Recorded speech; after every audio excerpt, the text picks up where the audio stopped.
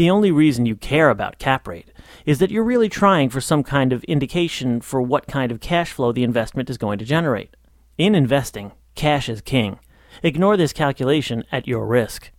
Estimating cash flow involves plotting out the major expected cash outflows: taxes, principal, interest, expenses, vacancies, fees, and repairs, and comparing it with the income that the property produces. This is easiest accomplished using a spreadsheet or software created to give a real estate. Cash flow will allow you to figure the property's expected rate of return, which is a measure of profitability.